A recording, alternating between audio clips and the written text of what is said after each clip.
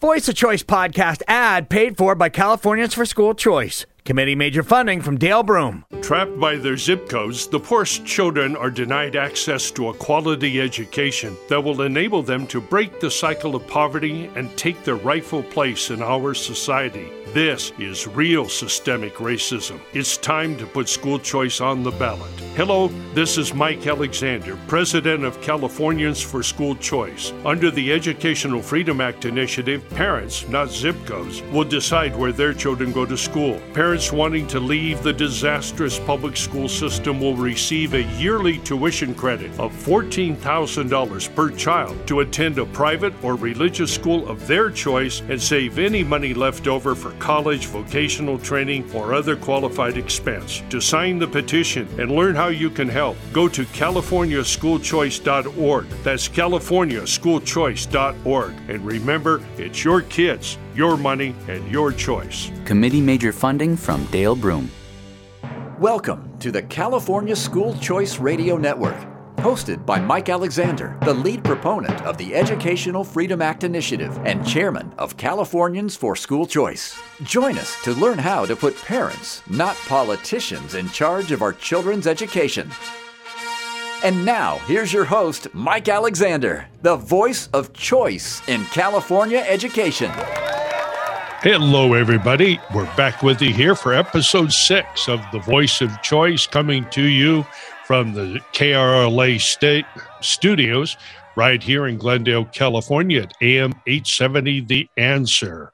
This Sunday here, we're going to have a couple of great interviews with two outstanding gentlemen from the American Federation of Children. I'll introduce them in more detail later on. Plus, of course, our ever-popular feature of the week, the Government Grifter of the Week, our indefatigable reporter here, Juan Tierra, will regale you with yet another outrageous story, and you'll be able to answer the question, where the hell does all the money go in our system? Well, Juan Tierra will be here to tell you. You know, this is another great week here for School Choice, and this is School Choice Week itself. And we've been busy speaking and attending events all around the state. And I can tell you now that the enthusiasm and involvement in school choice has never been higher in our state than it is right now. So I want to encourage all of you to follow this link and go to californiaschoolchoice.org, sign up, and download our petition, ask the one be mailed to you, get your signature on it, and get it into us right away. Our deadline is April 11th, and we're going to need 1 million signatures. We've got a heck of a good start, thanks to those of you on this broadcast, but now you need to double your efforts. So if you've been holding back, now's the time to move forward so that we can get this thing going. You know, in Florida here in the last election, one of the major reasons why Governor Ron DeSantis won was because of the support of basically Black mothers who were supporting Governor DeSantis's approach on school choice. And now we've just a recent article here that Black student enrollment is up in Florida schools of choice, and so is academic achievement. So we're finding that all students, whether they're Black, pink, purple, brown, or whatever in between, when students get access to quality education, they do better. Who knew? And of course, the education, so-called education establishment is anxious that you not know all of this, because they would prefer to suggest that somehow poor educational results are the result of racism, or that somehow maybe Black or Latino students are less capable of academic achievement. This, of course, is racist nonsense and has no place in our system. The good news is that school is up. school choice is up. And during this week, too, which is School Choice Week, of course, we found that 52% of parents are considering choosing a new or different school for one of their parents. So for one of their children, rather. So we find that parents are more interested than ever in a choice in education. And why wouldn't they? How many different models of cars do we have? And cars are far less important than children, and yet you only have one size fits all when it comes to schools. You either go to the government school or you write your own check for a private school. We want to make that possible for everybody. And as we now know that the biggest education innovation of all is school choice. And we're starting to see big changes here as parents fight back for control of their schools, control of their children, and control of the future of their children and therefore of the United States. And leading it all right here in California is at CaliforniaSchoolChoice.org, and our proprietary, I won't say our proprietary, but our signature event, which is the Educational Freedom Act initiative, which, as you know, has 4 key features. Number one, of course, is that it will create an education savings account for any K-12 child in California on the request of the parent or guardian. Number two, that child will annually be credited in that education savings account. With that child's share, basic education funding in California, that will start at $14,000. Number three, the parents, not the school board or the zip code or the union rep, will be able to direct that money to a participating accredited private school or private religious school. And number four, keep any money left over for college, vocational training, or other qualified educational expense. And it applies 100% to homeschoolers. This is so popular. I'm speaking all over the state, and the reception for this program is incredible. Now, I'm going to take a break here, and we'll be back in just a few moments with our first guest. This is Mike Alexander, president of Californians for School Choice, and the moderator here for the Voice of Choice. Back in just a moment. California schools rank 48th nationally. Even though we spend $20,000 per year per student, that's $500,000 per classroom. This system is nothing but a fraud, a hustle, and a con. It's time to put school choice on the ballot. Hello, this is Mike Alexander, chairman of Californians for School Choice. Under the Educational Freedom Act initiative, parents will decide where their children go to school. Each child will receive a yearly tuition credit of $14,000 to attend a private or religious school of their choice and save any money left over for college, vocational training, or other qualified expense. To sign the petition and learn how you can help, go to CaliforniaSchoolChoice.org. That's CaliforniaSchoolChoice.org. CaliforniaSchoolChoice.org. And remember, it's your kids, your money, and your choice. Committee major funding from Dale Broom.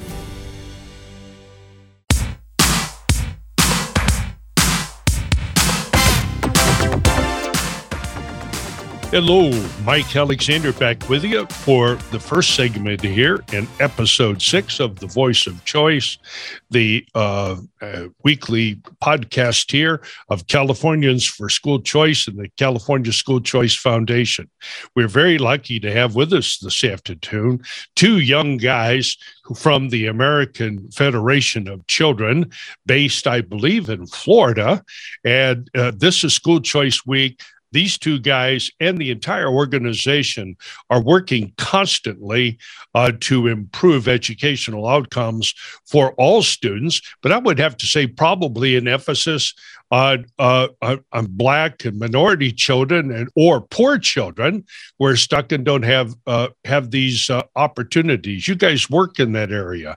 Walter Blanks if you just raise your hand there, Walter, there we are, is the press secretary for the American Federation of Children, and also a private school choice program beneficiary. I look forward to hearing a lot more about that. Then the second gentleman that we have is Nathaniel Canine. Is the accent on the second syllable or the first one? All right. Yeah. Is it Canine or Canine? It was Canine.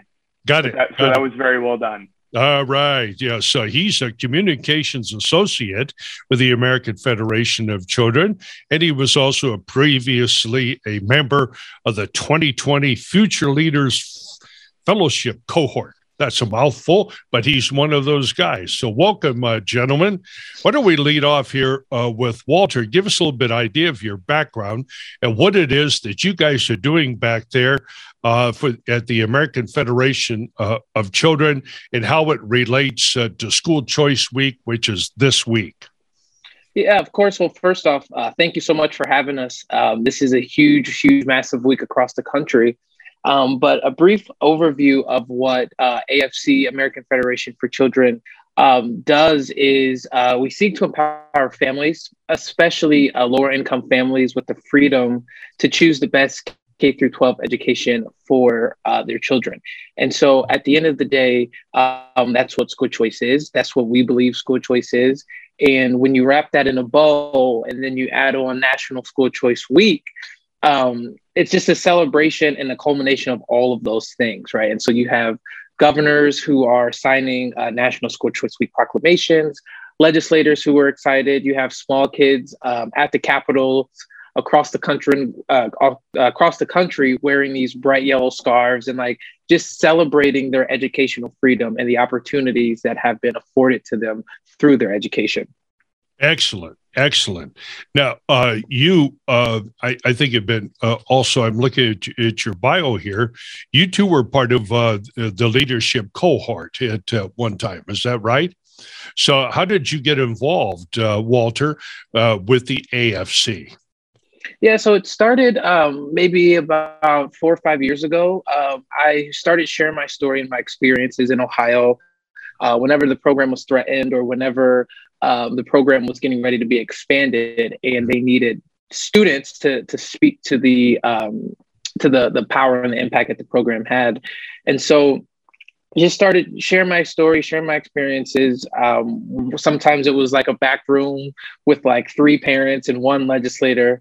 And then it just began to grow. It began to grow and grow and grow. And so AFC reached out to me while I was in college to come and do an event, which I thought it was a scam, right? Like, what organization just wants me to come and share my story and my experiences? But after some research, it turned out to be true, thank goodness. And my story jumped to the national stage with the help of AFC. And so I realized that I had a very unique perspective in this movement. School choice wasn't something that I just believed in. It was something that I lived and experienced and living a better life because of it. And so now I have the honor, along with Nathan, to fight for the next generation of students who are positively being impacted from school choice legislation. Very interesting. Now, Nathaniel, tell us about your background here. You grew up, it looks like you went to Loyola University in Maryland. Is that right? That's right. I attended Loyola for college, but I grew up in Central Florida as a beneficiary of the Florida Tax Credit Scholarship Program for 11 years. Yeah. And I got involved with AFC. Really, the credit belongs to my mother, who found the application for our Future Leaders Fellowship program, which is a program that AFC conducts for the beneficiaries of school choice across the country. So once I got plugged in with the fellowship, I was able to study a lot more about school choice and really understand the arguments why it's so important for families to have options. And I just sort of fell in love with the issue. I've always been very interested in kind of root issues that affect, all aspects of life. And I realized very quickly that not only is school choice the right thing to do for families and students in the United States, it also, education lies at the root of every other political, social, and economic issue. So it really checked all the boxes for me, and then the rest is history. Excellent. Well, now, where did you go to school, Walter? You grew up in Ohio, is that right? Yes, that's correct. I went to a college called Mount Vernon Nazarene University, which was about an hour north of Columbus, Ohio. Oh, yeah. The Nazarenes run a ton of those Bible schools. Yeah, they do. They do. They're a serious group of people. The Nazarene Church is very, very active, of course, all around the United States, and especially here in California, So, you started working all this. Now, you guys are out in the neighborhoods. A couple of questions that I get all the time, and I answer them to the best of my ability. But nobody knows everything that's going on with school choice. Back there in Florida and in the other states in which you guys have been working, what does school choice mean back there? Out here under our Educational Freedom Act initiative that we're pushing right now, it's a pure program. We're going to give each and every child his share of basic California education funding, which starts at about $14,000 per kid. That's not all they spend. We spend over $20,000 a year per kid in California, but we'll start them off with the $14,000. They can direct that to any accredited religious or private school. It's a pure system. In other states, my sense is that that is not how school choice works. That school choice usually offers access to a charter school or some limited choice among existing government schools. Could you talk to us a little bit about that, guys, whichever one of you wants to go first? Sure. So you're absolutely correct. School choice looks a lot different in whatever state you're in the United States. And there's a lot of different types of school choice. So for instance, in Florida, where I grew up, the primary form of school choice comes through a tax credit scholarship, which is used to pay tuition at an accredited private school. In other states like Arizona, or more recently in West Virginia, you have education savings accounts programs, which have become incredibly popular for the amount of flexibility that they provide to parents and students. Education savings accounts take a portion of funds and deposit them in an online account that allows families to use those funds for a variety of pre-approved educational expenditures. So that could be tuition, or it could be tutoring, or it could be textbooks or Wi-Fi hotspots or laptops. And still in other states, there are access to public charter schools, which we consider to be school choice, or there are even a more limited form of school choice would be open enrollment in public school admissions. So there really is a large variety, and it varies drastically by state to state. I think personally, it would be a lot more simple if every state adopted what you're trying to do there in California, which is a more universal and easy to understand model. But that's just not the political reality thus far. And the result is that we see a lot of variety. Yes. Excellent. Walter, you say you were the beneficiary of a school choice program. I take it that was back in Ohio. Is that right? Yes, sir. Yes, that's correct. What did your school choice program look like back there? Yeah, so the program, actually, Nathan left it out, which I was a little hurt about. In Ohio, it's a voucher program that's utilized, similar to Wisconsin as well. And so the requirements have expanded quite a bit since I've benefited from it. But the reason that I was eligible was because the public school that I was attending, the public school that I was zoned to, had been failing for 3+ years, on the school's report card. And I was bullied, and it was just an overall just terrible experience. And so that's how I got a hold of school choice. And I often say that school choice literally saved my life. Yeah. And similar to what Nathan said, it looks a lot different across the country. And I mean, even starting out with 14,000 per student, that's a pretty good start. I mean, even in Ohio, the voucher covers 7,000 to 8,000. That's right. And so that's an incredible opportunity for the students of California to go and actually vote with their feet and have that mobility and be in environments that best fit their needs. Now, you guys deal with opposition all the time back there. You hear all the whining, all the hand wringing, all the lying and the hustling and the cons and so forth. I'm speaking, of course, about teacher unions and the National So-Called Education Association and other special pleaders. How are those arguments? I know you guys don't buy them. How about, especially in your case, Walter, what do your parents think about those arguments? What do they think about the role of school choice in helping them to rear and educate you? Yeah, well, my parents, when it came to raising me in my own educational journey, they didn't ask anyone else what they thought. Mm-hmm. Right. It didn't matter to them. The only thing that they were concerned with was, why is Walter coming home and he can't do math and he can't read his homework? And so some of the crazy things that we hear, and especially coming out of the pandemic, the teachers unions really overplayed their hand in the special interests, holding kids hostage, essentially over the past couple of years. And parents are fed up. Parents are fed up, parents are frustrated, and they're taking ownership over their children's education. And so the pandemic really exposed not only what was being taught in the schools, but how it was being taught and what children were really learning. And parents, for the first time, was like, well, wait a minute, like, we do not like this. We don't agree with this. And so we saw micropods explode during the pandemic, and we saw a public school decline across the country. Homeschooling enrollment increased. And so when it came down to it, I mean, it seems like a lot of parents are following the footsteps of my parents many years ago, right? Yeah.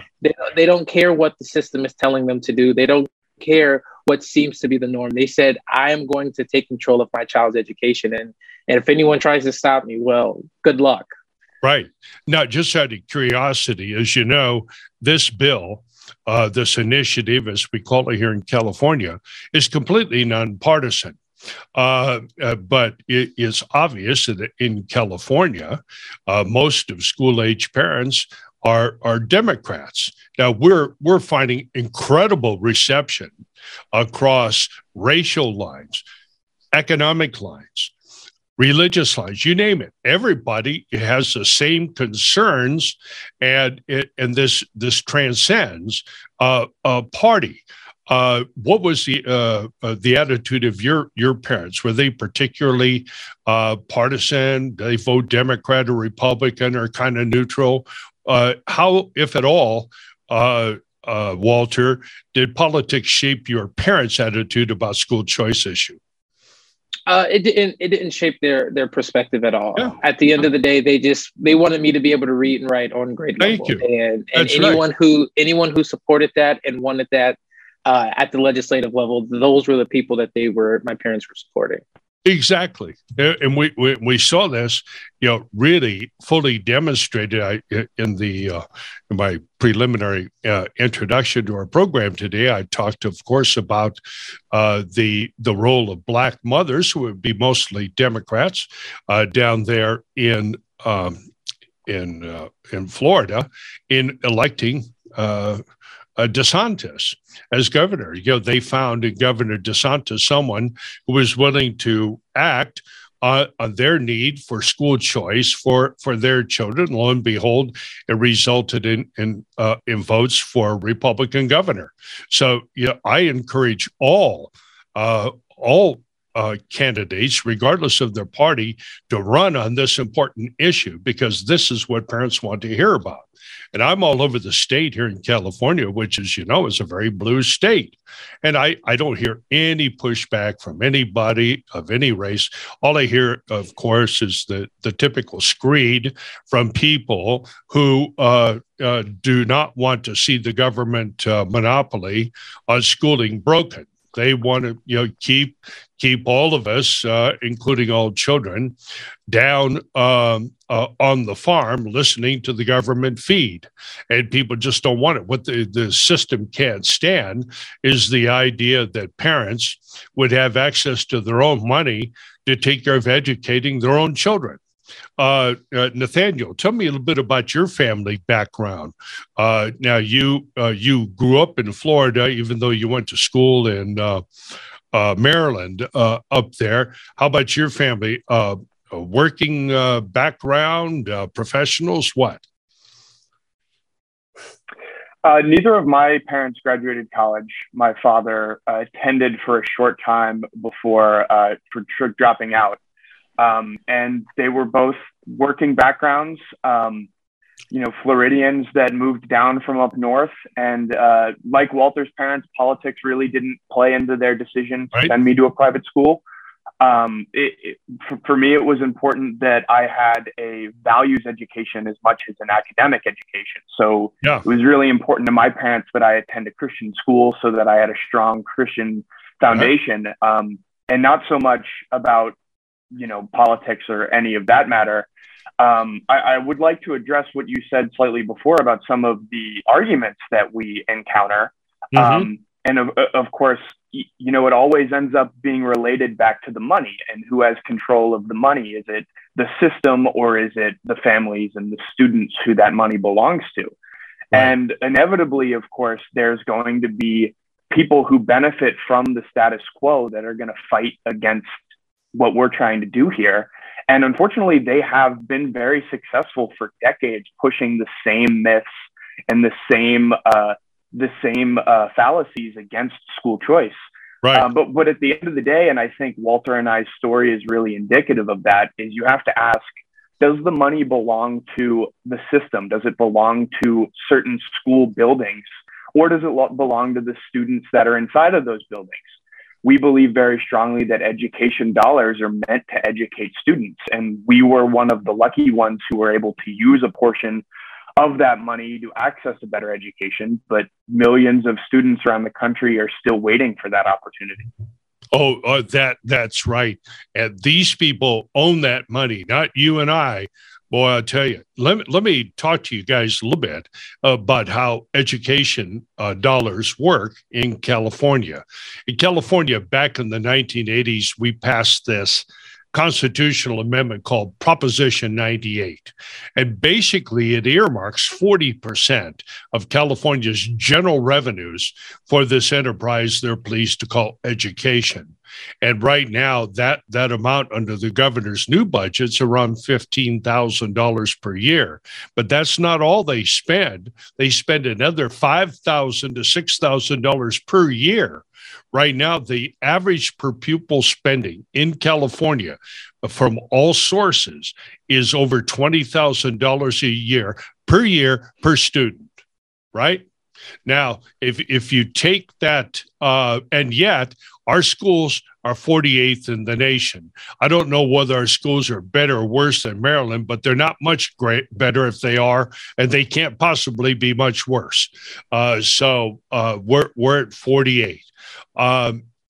In California, because of the way that the revenues are structured, that is 40% of general tax revenues. What that means is that at a minimum, anybody who pays taxes in California, and they're high, right? We have a high income tax that can run up to 13% or more. Yeah, you have, if you're paying income tax, that means that 40% of everything that you pay to the government will go for K-12. From the time you're 3 years old and you buy your first pair of Mickey Mouse ears to the time that you're 83 years old and you're paying for your coffin and there's sales tax due on that, sales tax due on the flowers. You're going to be paying for K-12. One of the first things we have to do is to recognize that it's our money. And that's why the California School Choice here, our motto is simple. It's our children, it's our money, it's our choice. These kids do not belong to the government. They belong to the parents. And this money does not belong to the government. It belongs to taxpayers. And this idea that somehow the government is going to be paying for private school tuition. That's BS. Parents are paying for private school tuition. They pay for it all.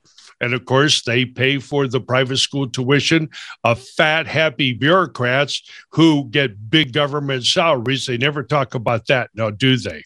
So the fact is that school choice is the way that we empower all parents and move an entire generation of Americans out of dependency, both political dependency, psychological dependency, and especially financial and political dependency. We have to free our people, and we do that by putting parents in charge, and no matter who they are, even if these parents quite literally don't speak a lick. We've got a lot of that out here. I still have more confidence in those parents from the jungles of Guatemala than I do that your average libs from UCLA out here who are engaged in social engineering. We believe in parents. And so under the EFA, the Educational Freedom Act initiative, we make sure that the money follows the students, and then of course we're also setting a foundation for the future. You guys get around talking to a lot of people in this state. Could you tell me about your about the interactions you get from? Let's start with you here, Walter. From other members of your community, are you now in Washington, D.C.? So I'm in Dallas, Texas now. AFC, okay. Yeah, AFC about a year ago moved their headquarters from D.C. to Dallas, Texas. That was a good move. Yeah, right. Yeah. Yeah. So what do you hear about school choice down there? Now, your Texas schools aren't as crazy as other schools, but I'm sure there's still plenty of crazy stuff going on down there. What's the atmosphere in your community for school choice? Yeah, so you would think that Texas would have a big, massive, robust school choice program, but unfortunately they do not. In some of the conversations that I've had with people is just that school choice the bridge has not connected for them yet, right? They may have either gone to a private school themselves or went to a high performing public school. They're like, oh, well, I went to this public school and, I turned out fine. I'm in the government, I'm in politics. But the reality of it is that there are many students who are in low income communities, who are minority, who are stuck in failing schools across the board. And even if they're not, the school may not just be a good fit for them. They may want to take a different language or take an accelerated course, and their public school does not allow that. And so, or provide that for them. And so Texas has been a little bit of a puzzle to figure out, okay, how do we make this make sense to people who've come from, to be honest, affluent communities? Yeah. And that just because they had a good experience does not equate that same experience to every single person who's living in that state. And so, but there are a lot of young people who are running for office in Texas, and they're excited and they're fired up, specifically about school choice. And so I do expect to see school choice across the country become a not only a winning issue, but a front and center issue where, like we saw in Virginia, right? You very well may lose or win an election based off of where you stand on school choice. Yeah, love it. Same question to you, Nathaniel. I am also located in Dallas, Texas now, so I'll second everything Walter just said and add a little bit about what we've experienced just through our travels throughout the country. And that is that every time we encounter somebody who enters into a conversation about school choice without any prior conception of the issue, every time we leave that conversation with them having recognized that, wow, this makes a lot of sense. Providing parents and families with agency over their child's education, it just makes sense. And I think you touched on a really great point a little earlier is people are starting to realize that the education system, the reason why the special interest groups that dominate our current education system are so against school choice is because it threatens the monopoly that allows them to capitalize on the per pupil funding that's related to every child. That's right. So really what school choice is about is it's taking away the power from the system and empowering the students and the families with the agency to access education so that they can go on to live fruitful and successful lives, just like Walter and I were able to. That's right. How many minutes do we have here, Mr. Producer? We got about 2 minutes. Let me try to wrap up just by making a couple of small points here. There was a time in America, I'm Catholic, grew up Catholic, and my parents exercised school choice the old-fashioned way. They wrote a check. There was a sense in America back in the 40s and 50s, and really going back to the early 20s, that the public schools were a place where we could teach and communicate a common message about what it meant to be American. There was a certain average flavor or understanding of what our culture was, patriotism, so forth and so on. So there were a lot of people that felt that, look, well, if Catholics or some groups want to educate their own children, well, that's on them. We're providing a pretty good uniform cultural and educational experience for the average student in America. But now that message has changed. That place called the public school now is now a place that is communicating a radically different, socially left, politically left message that no longer describes us as Americans, doesn't describe us as a group. And so now the real question for me, and I put this to my opponents all the time, not is what is the argument for school choice. My question is, the more profound question that we have to ask is, what in the world is the argument in this day and age for mandatory, compulsory, one-size-fits-all government school in which we learn everything from a government agent from morning, noon to night? What is the argument for that? Answer, it doesn't exist. And we've got two guys here, two wonderful young guys who are leaders in the school choice movement here in the United States. We've been speaking with Walter Blanks Jr., Press Secretary for American Federation of Children, himself a beneficiary of school choice programs in the past, and his wingman here, Nathaniel Canine, communications associate there at the AFC as well, and a former leader, Future Leaders Fellowship cohort. That's a mouthful. But in any event, these two young guys are leading the battle for school choice in Texas and in America and so forth. And I want to thank both of you guys for coming on. Walter and Nathaniel, if anybody in our audience would like to communicate with either one of you, how would they do that? Walter? Yeah, so you can check out our website, federationforchildren.org. And then Nathan and I started this cool initiative called the School Choice Boys, and it's boys with a Z. And so you could check us out on all social media, or you could reach out, DM us through social media as well. We'd be more than happy to answer any questions or to make an appearance anywhere, or ultimately just be a resource for you. We've been speaking with Walter Blanks Jr. and Nathan Canine from the American Federation of Children. And, these are two wonderful guys. Be sure to drop them a note.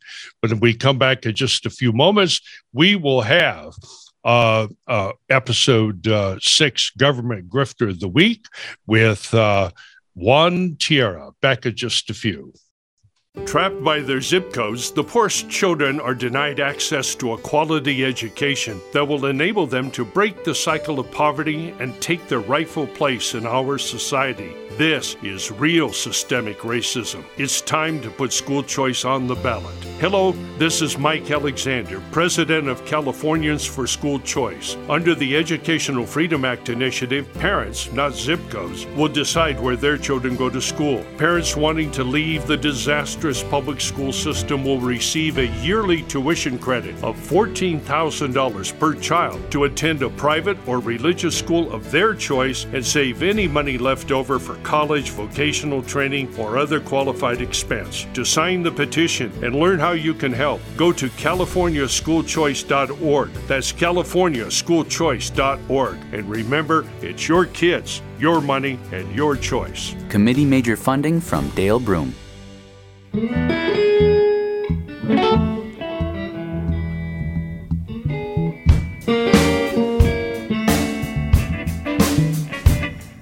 Hello, back with you, Mike Alexander, your host here on episode 6 of The Voice of Choice, sponsored here by Californians for School Choice and the California School Choice Foundation. It's a thrill to be with you here again this week. We had a wonderful half hour that we spent with these two young guys from the American Federation of Children. And it's so appropriate. The guys in their late 20s and early 30s are out there talking on behalf of young people and families. After all, they're the ones who are facing the responsibility here of educating their children. And the amazing thing is, as we all know, you come out of high school, going to college, and it only seems to be about 15 minutes, and you're married, you got kids on the way. And so all those adult issues are there right now. And within a very short period of time, parents find themselves in crisis, and they're trying to deal with the system that they just left a few years ago. So, that is why school choice is so important. And as everybody knows who listens to this broadcast each week, it's important to know where the money goes. We've got our old good buddy here, Juan Tierra. That is his Nom de Podcast here, broadcasting from a bunker deep in the Hollywood Hills or whatever protected enclave you're operating from here. And not quite that dangerous, Mike. It's Mount Washington, actually. Hey, all right, great. Almost as leftist, though. Yeah. One of our oldest communities in Los Angeles. Now, Angel Heights is right near there, isn't it? That's over that way. Oh, okay. All right. So it's wonderful neighborhood. What do you have today for us, Juan? Well, today we're going to look at the diversity movement. Yeah. Now, in our 2 prior podcasts, we looked at higher education's assault on some of the traditional American values. Individuality is being attacked by ethnic and gender studies. Capitalism, the new Green Deal, the Green New Deal. Today, we'll look at the cost and the divisive effects of the diversity movement. Today's sources, I always list them: Twitter, American Newswire, UCLA EDU, CSUN EDU, Heather McDonald and City Journal, Breitbart, and Transparent California. I got to give them a donation because I use them so much. Anyway. Oh, yeah. Let's start with a statement from all people, not one of your favorite people, James Carville. Well, he's a former Marine, so he's not all bad, and he at least is entertaining. He can be entertaining. In fact, he is. Yeah. He'll be entertaining very shortly. Yeah, he's a well-known Democrat Party operative, but he's a liberal, not a leftist. Big distinction there. He's an old-line liberal. Not only he's like a old Brooklyn red like Bernie Sanders, not the whacked out lefties. He's on an HBO show, and he pulled a quote from an author named Eric Hoffer back in the 60s and 70s. Sure. Social philosopher, you may have heard of him, some people. Sure. Anyway, longshoreman, never went to college, very intelligent guy. Anyway. The True Believer. That's his most famous book. There's another one called Time and Ten. Anyway, this is quote: "Every great cause begins as a movement, becomes a business, and eventually degenerates into a racket." Carville, adding on to that, says, part of this diversity training stuff, I'm sure, has hit the racket stage. And that's what we're going to be talking about today. I'm going to list 3 diversity officers from academia who could be described as diversity racketeers. These administrators use reverse discrimination to atone for alleged historical wrongs. And I'll list their salaries and benefits from 2020 later on. First up, CSUN, Cal State Northridge. Natalie Mason Kinsey, hyphenate. Of course. Bachelor's in ethnic studies. No surprise there. Here's a mission statement. Here's a quote. Race is important because that's what people see. Nobody is one thing. We're a multitude of things. So remember this one? Intersectionality. There you go. How we talk, how we think, is important to me on the diversity front. So look at this. Skin color, the most superficial feature of any person, is important as well. Intersectionality, which is that tool that it tells you who are your oppressor and your oppressor. Are you taking the test yet, Mike? Mm-hmm. Taking the test yet? The intersectionality test? I did. I mean, my oppressor index has got to be off the charts. If I'm anything but 100% oppressor, no. You want low number, lower. The lower you are, you're an oppressor. The higher, you're oppressed.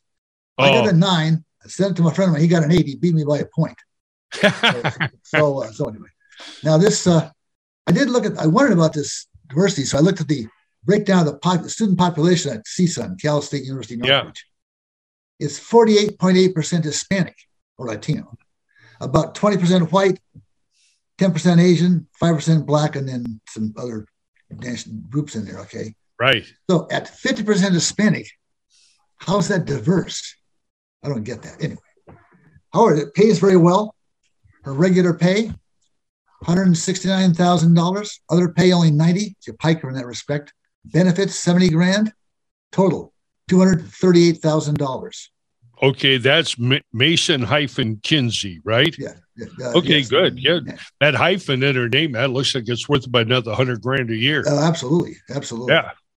Moving up north to my old alma mater, one of my alma maters, UC Berkeley. Now, the leftists have a new acronym. They add letters on acronyms. We'll get to a new one here, like LGBTQWXYZ. Mm-hmm. We have Dania Matos, Vice Chancellor of DEIBJ. Now. That's now. All right. DEIBJ. Gotta watch it here. Now, you've all heard of diversity, equity, and inclusion. Yeah. But she's added, and Berkeley has added, belonging and justice. No idea what that means. Oh, that's special. But that's her title. Vice Chancellor of DEIBJ at Cal Berkeley. Okay. Mission statement. Honoring those ideals, which I just listed, is about perpetuating beauty in the center of injustice. Now, is Berkeley the center of injustice? Justice. Well, that's good. But is Berkeley the center of injustice? I guess it means the whole country. Okay, whatever. Yeah. To do that, we must confront the enduring legacy of slavery. Hell yes. And the structural inequities that the nation was founded on. Right. With actionable solutions that lead to transformative change. Yeah. So that's her mission statement. Okay. And she sees her job as battling injustice, systemic oppression, racism, sexism, fill in the blank. And quote, she spends her time meeting and holding listening sessions with faculty, students, and staff. But this takes an emotional toll, Mike, on her. Now, for that, she's very well compensated. Here's her salary, a cool $250,000, $250,000. Yeah. Other pay only $1,000. Benefits $25,000. Total $277,000. Wow. Well, she's suffering admirably there. Well, it takes an emotional toll. Battling racism takes an emotional toll. Yeah. Well, it seems to me, Kevin, here that we need to get one of these people on here, to square us away on school choice. What do you think the chances are that she supports school choice? Less than zero. Yeah. All right. Next. Number 3, last second nominee. All right. That was 2. Here's number 3. Yeah. CSUN, we've done Cal Berkeley, UCLA. Law professor Jerry Kong. It's spelled Kang, but it's Korean. Long story. I used to work with a guy. Right. It's K-A-N-G. It's pronounced Kong. He's also the Vice Chancellor of Equity and Inclusion, E&I. Oh.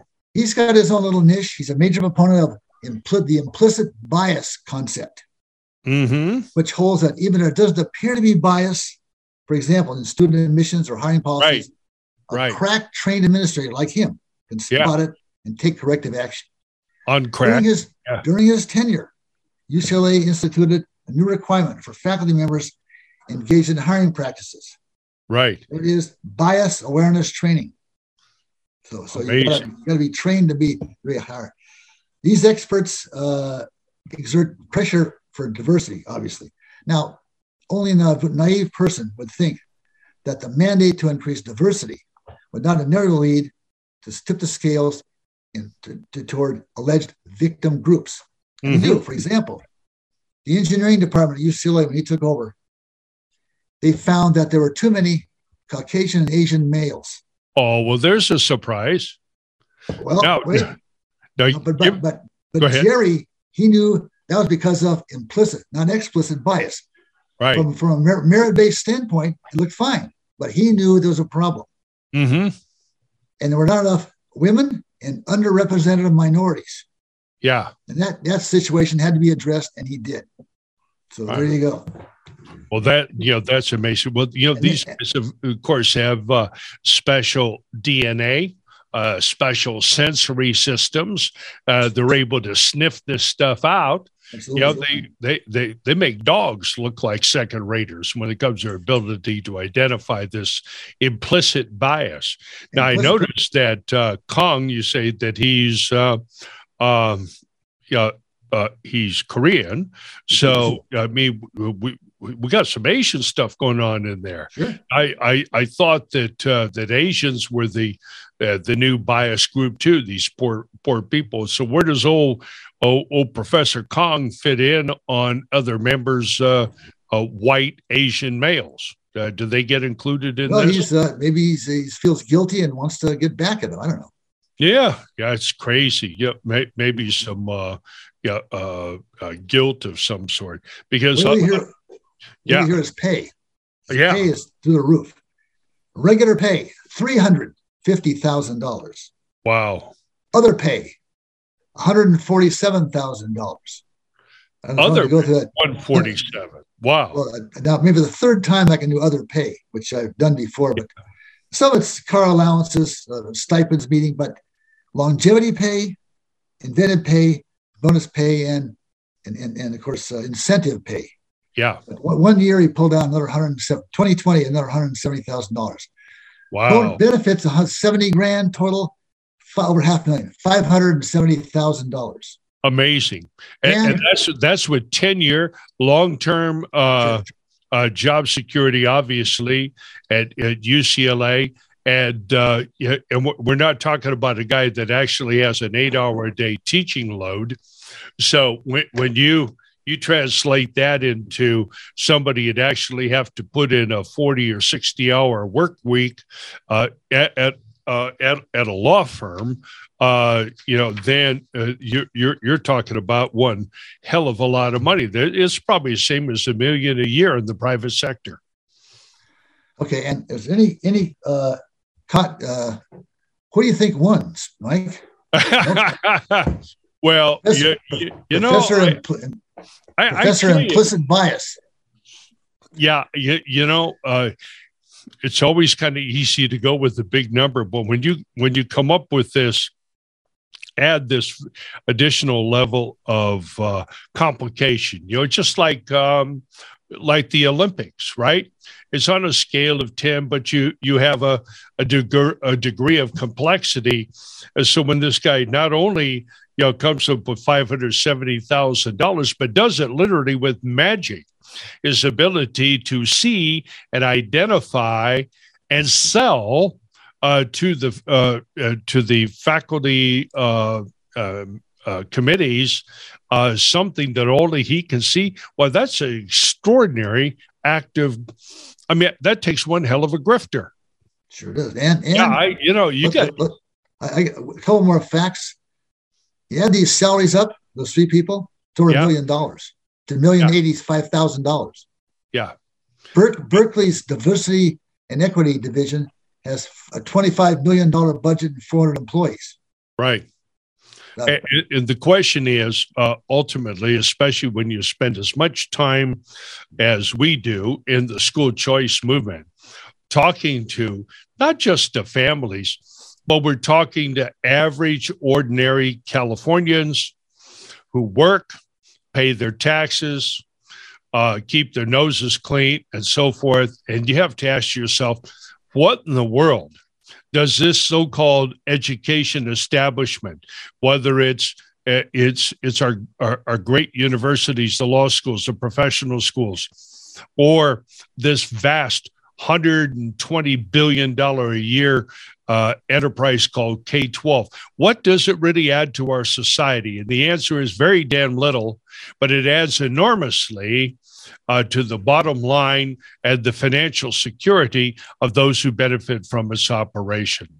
And so the question you always ask in any area, cui bono, to whose benefit, who gets paid. And in this, all we have to do is to follow the money. And there you have, the rationale for our government grifter of the week award. So now, without further ado, we're going to have a drum roll here.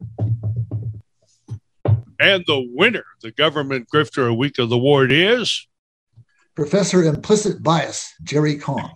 There you go, K-A-N-G. Send him a love letter. All these guys are out here dreaming up all this stuff, and nobody's asking for it. Right? When you go in, when you talk to your neighbors or talk to the people that work with you or for you at your business, nobody is asking about this stuff. It's not what drives husband, wives, or anybody else. What they're looking for is basic opportunity, and that begins with access to quality education. And old buddy there, James Carville, it is really a great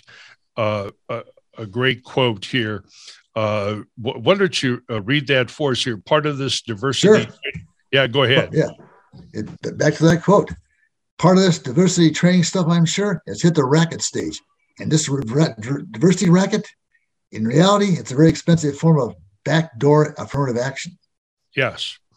And when you look at everything that we have going now, for the umpteenth time, we have, I believe, Harvard and one other Ivy League school, and of course, there's tons of them all around the country who continue to implement a system of racial preferences that systematically discriminate against Asians, particularly Asian males, and I think probably also discriminate against Jews as well. I'm not sure how, but that case is back up in front of the Supreme Court. So here we have elite institutions that derive money from a broad part of America, and yet are engaged in race-based systems.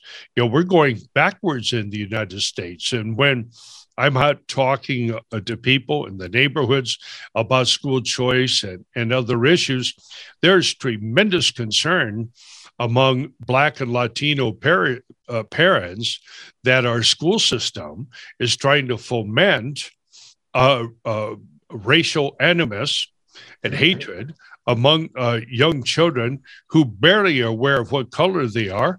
And after all of our efforts at home and in school and in our culture to make our kids aware only of the fact that they're Americans and that they're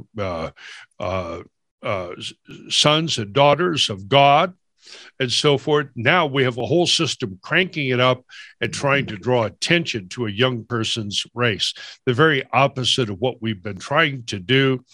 For those of us who go back to the 60s and have participated at all of the last 60 years of the second phase of the civil rights movement, we're back to where we started from.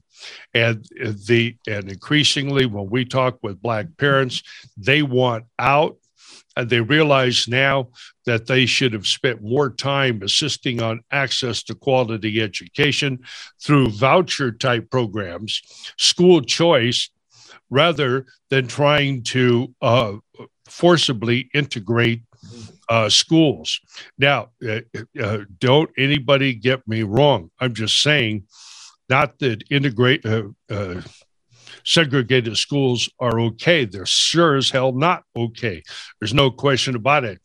But taking that approach was not effective because no matter what they did, the same people remained in charge of these systems, and the people who refused to give you access to equal access to quality education before stubbornly refused to give it to you later, despite thousands of lawsuits and court orders.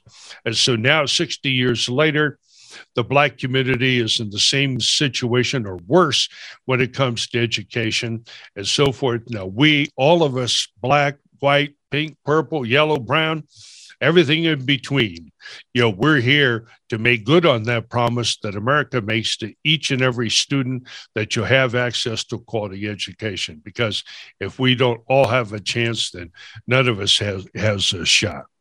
So, Juan Tierra, any closing words for us here before we wrap up this week's episode of The Voice of Choice?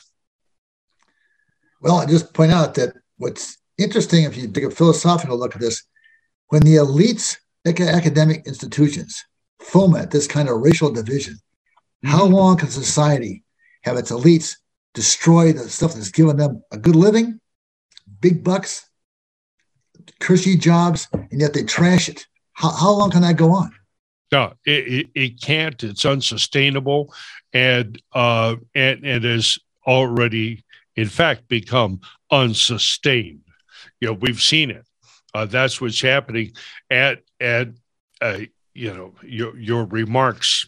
I recall a recent critique, and I'm sure you've read it. I forget exactly who articulated it, but the new American Revolution that we're seeing right now is unprecedented in that it is not a revolution that is coming up from below. It's not coming from the social pressure of people who lack opportunity. The attack on our system is coming from the top, from our political, cultural, and economic elite, who are attacking a system that has made their own affluence, an incredible amount of affluence possible. And the people at the bottom are eager to preserve this system, but try to get it to work right. And so they find themselves at loggerheads with the elites of our own society, and the people should be leading. And instead, we're getting lectures from all these lowlifes. It's amazing, So this is why, why William F. Buckley and others, or Moynihan, I forget who it is, who's it's attributed to, but they always said that they would rather be governed by the first 500 names in the Manhattan phone book than the Harvard faculty. It was Buckley. Yeah. Mike, that was Buckley. It was Buckley. Okay, good. So there we are. I thank you again, Juan Tierra, for another great contribution this week. And ladies and gentlemen, thank you for joining The Voice of Choice. Please do not forget to get out there and gather these signatures. We need 1 million signatures here, guaranteed by the end of March. We're going to need your help, of you and everybody else. Go to our website, log in there, let us know who you are, download the petition. Give us some love. Give us 5, 10, 20, 50, $100. Let us know that you're out there. And anybody who wants to correspond with me can reach me at mike@californiaschoolchoice.org. And so once again, thank you for joining us for episode 6 of The Voice of Choice. And don't forget our motto. Remember, it's your kids, your money, and your choice. This is Mike Alexander. We'll see you next week, same time, same station. Voice of Choice podcast ad paid for by Californians for School Choice. Committee major funding from Dale Broom.